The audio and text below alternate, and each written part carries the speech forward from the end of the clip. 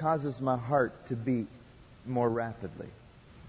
I found, and I find in my own life, I find that I can be on the plane going someplace and everything's fine, and the person comes down and sits next to you. And what SOP basically on the planes nowadays are, when you sit down, to be gracious, you say, "Are you going home? Are you on business?" Well, I normally say, "Business." "Oh, really?" So they usually pull out their little laptop, and they're doing all these little things, and pretty soon it doesn't take long where someone will normally say, "What do you do?" I like to be the one to ask that question first, because I found that when they ask me that question, if I have to say, "I'm an ordained minister of the gospel of Jesus Christ," I find that they get sleepy real quick, or they become real preoccupied, like, "Boy, I've got so much to do. I don't think that I'm rude, but I understand." I don't know about you, but I find that when I share my faith in the Lord Jesus Christ with those around me, I don't know about you, but guess what I find? I find that my hands still sweat. People still ask me questions, folks, that I don't know how to answer. I find that when I share my faith, when I share about the Lord Jesus Christ, and when I talk about how great He is and the way that He has changed my life, I find that I can do that not because of my potential. I can share my faith and be a witness for the Lord Jesus Christ not because of my personality. I can share my faith about the Lord Jesus Christ because of His dynamic presence in my life. Sometimes we think that we can't share Christ with people around us. I mean, we want to. But we feel like we can't share Christ because, after all, I'm not certified. I haven't gone through all the courses.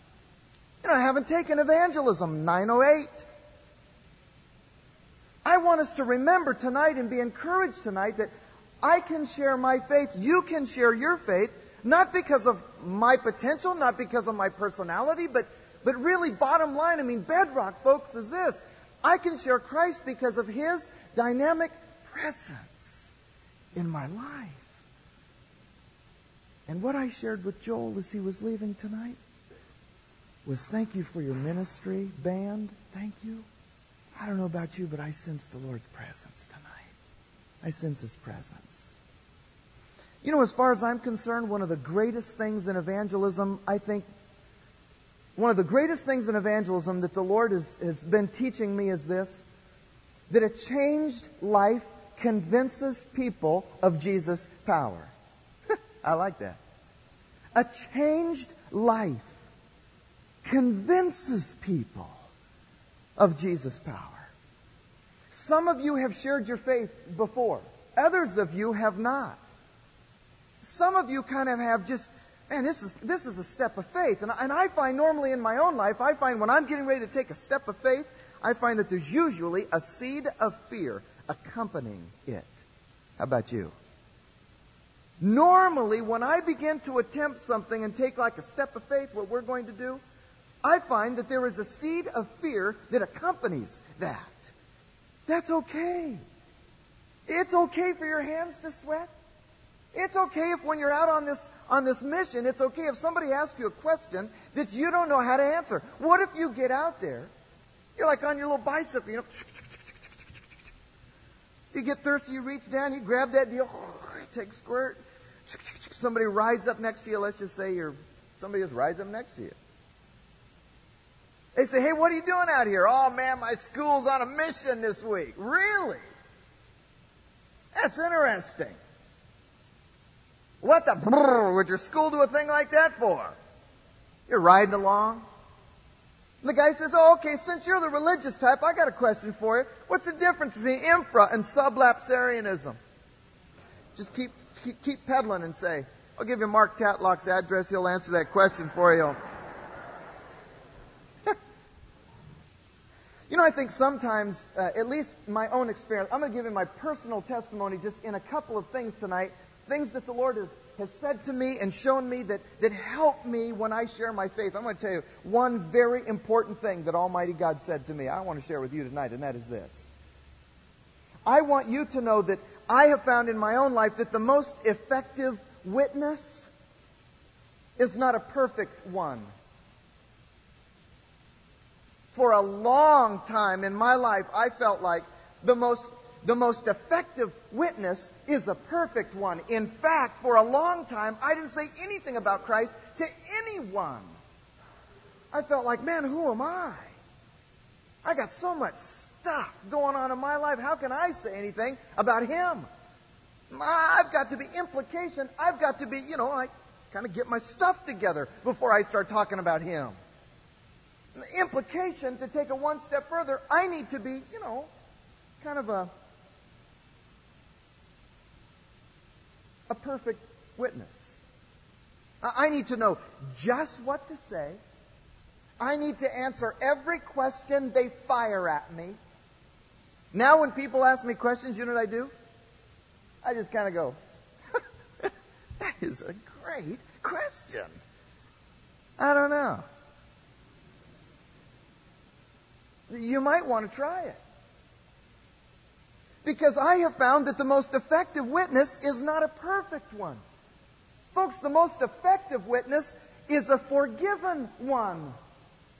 I just want to remind us that the world out there, they have had it about up to here with religion and Christianity. In fact, they've probably heard it all before. You know what they want? They want somebody to be real. They want to know that you hurt and that you struggle. They want to know that you are tempted by the same things that they're tempted with. They want to know that you're real, that you bleed. Sometimes people say, oh, you're a reverend. I tell them, yeah, don't be flipping out on me, man. I got skin and hair and blood and everything just like you. You see, the most effective witness is not a perfect one. It's a forgiven one. And those of us that have experienced the forgiveness of the Lord Jesus Christ, we are set up to represent Him. I love that verse. In Acts chapter 4 and verse 12, it says, there is not salvation in any other. There is not salvation in any other. There is no other name under heaven given amongst men whereby we must be saved. In Portuguese, the verse goes like this. E não há salvação em nenhum outro. Porque abaixo do céu não existe nenhum outro nome dado entre os homens pelo qual importa que sejamos salvos. Amém? See, you speak Portuguese. You know, there's a little phrase, it's kind of obscure. Maybe you've even blown over it when you've read Ephesians last time. But it says, without hope and without God in the world. When we disperse and when we scatter, as a body, when we scatter, remember that the world out there is without hope. They're without God in this world. I want to share another little verse with you that has always been special to me. It says, now when they saw the boldness of Peter and John. You remember the little passage there here with the Sanhedrin and all that stuff, and they were being imprisoned, and I mean, they really came under fire. Remember that? Now, when they saw, they'd forbidden them to talk about Jesus, remember? And the Scripture says, now when they, the religious leaders of the day, when they saw the boldness of Peter and John, and when they perceived or when they realized that they were uneducated, they were untrained men. Implication, they were like non-professional people. When they saw the boldness of them, they marveled. And they realized that they had been with Jesus. Here's the principle that I began with that I just want to share with you tonight, and that is this. A changed life convinces people of Jesus' power. You and I are equipped to do what we're going to do. Do you know why? Because He has changed our lives. You and I are equipped. We have been enabled. Tonight, in my time tonight, I prayed, Lord, would you just again fill me with your Holy Spirit? Would you anoint me? Would you lead me? Would you empower me? Would you give me an opportunity to be able to share my faith? And the next time you open that door, I pray that with Holy Spirit boldness, I would talk about you. And when you're asked to be able to represent Him, just remember something. Speak from here. Share with people that when they ask you a question and fire a question at you that you don't know how to answer, just be able to say, hey man, that is a great question. I'll tell you what, I don't know about that, but one thing I do know. Jesus Christ has changed my life. And those who know me best, they know that to be true. Do you know what the ingredient was that these people saw in Peter and John? They saw in Peter and John, the Bible says they marveled. They basically looked at one another and they said, man, what is with these guys? Now, how come these individuals are so different? And we have tried to scare these people into not talking about Jesus. We've told them, you talk about Jesus again, we're keeping you in prison forever. You got that? We told them that. You talk about Jesus, you could lose your life. What did Peter and John do? They kept talking about the Lord Jesus. That's when the principle kicks in, you see, that a changed life convinces people of Jesus' power. That's why they said, and they realized that they had been with Jesus. They were amazed at what being with Jesus had done for them. They were amazed at what being with Jesus had done for them.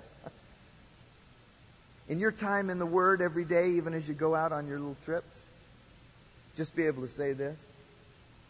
If Jesus Christ is visible in my life and yours, and He is, then know this.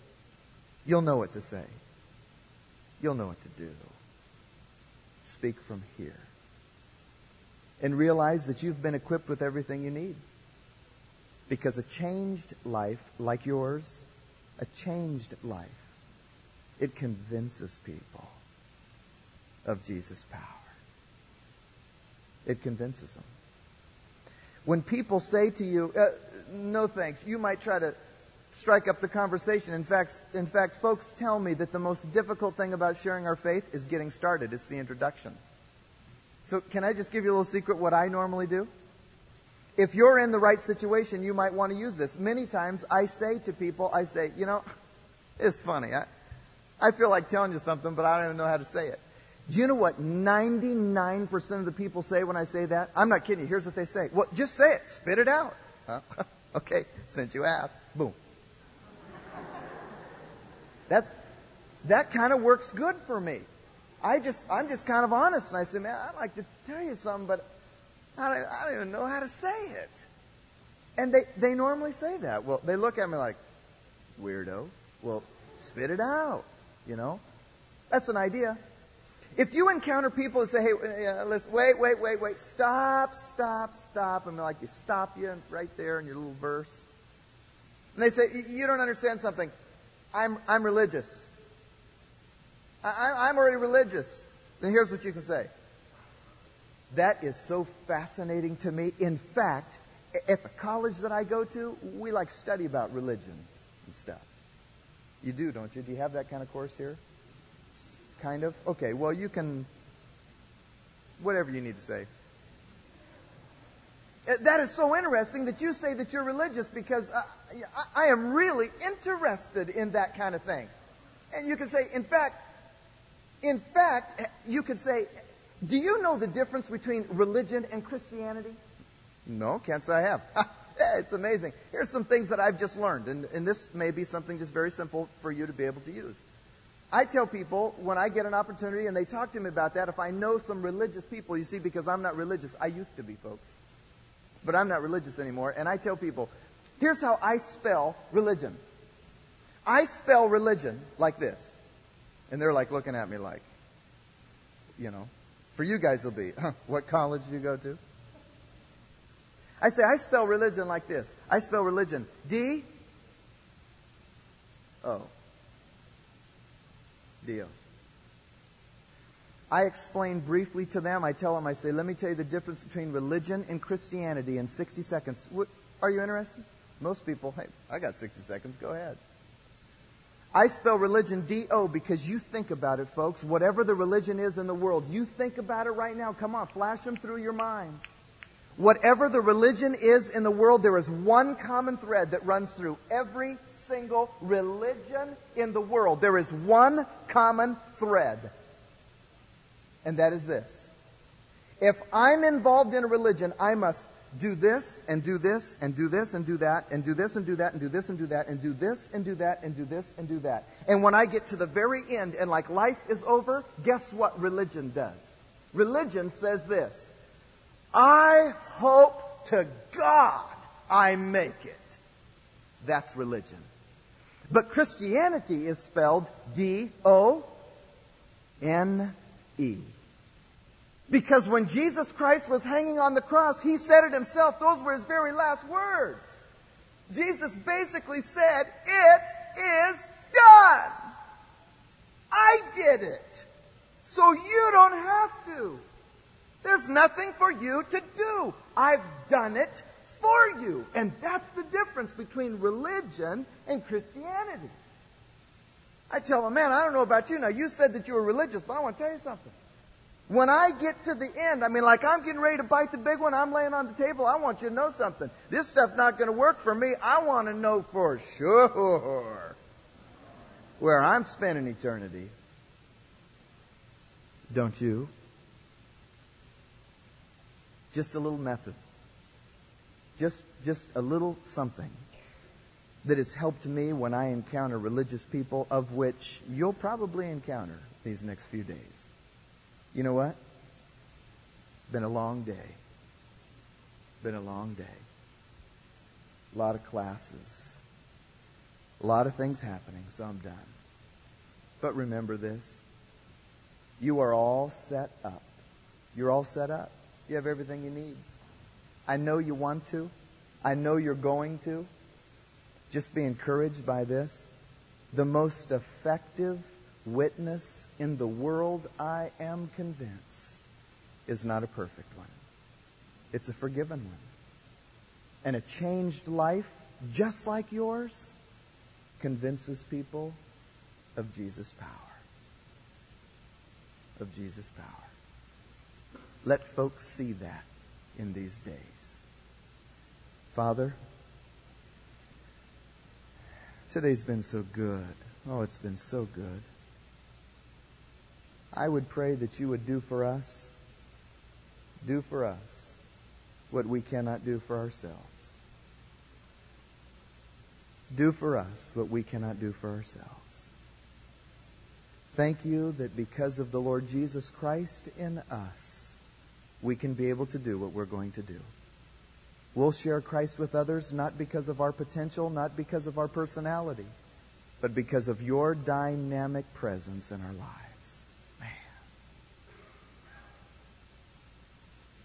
The grace and the salvation that we have is really amazing. It is amazing grace. Lord, we're talking sweet. For the amazing grace. How sweet the sound. Why don't we stand together and sing that?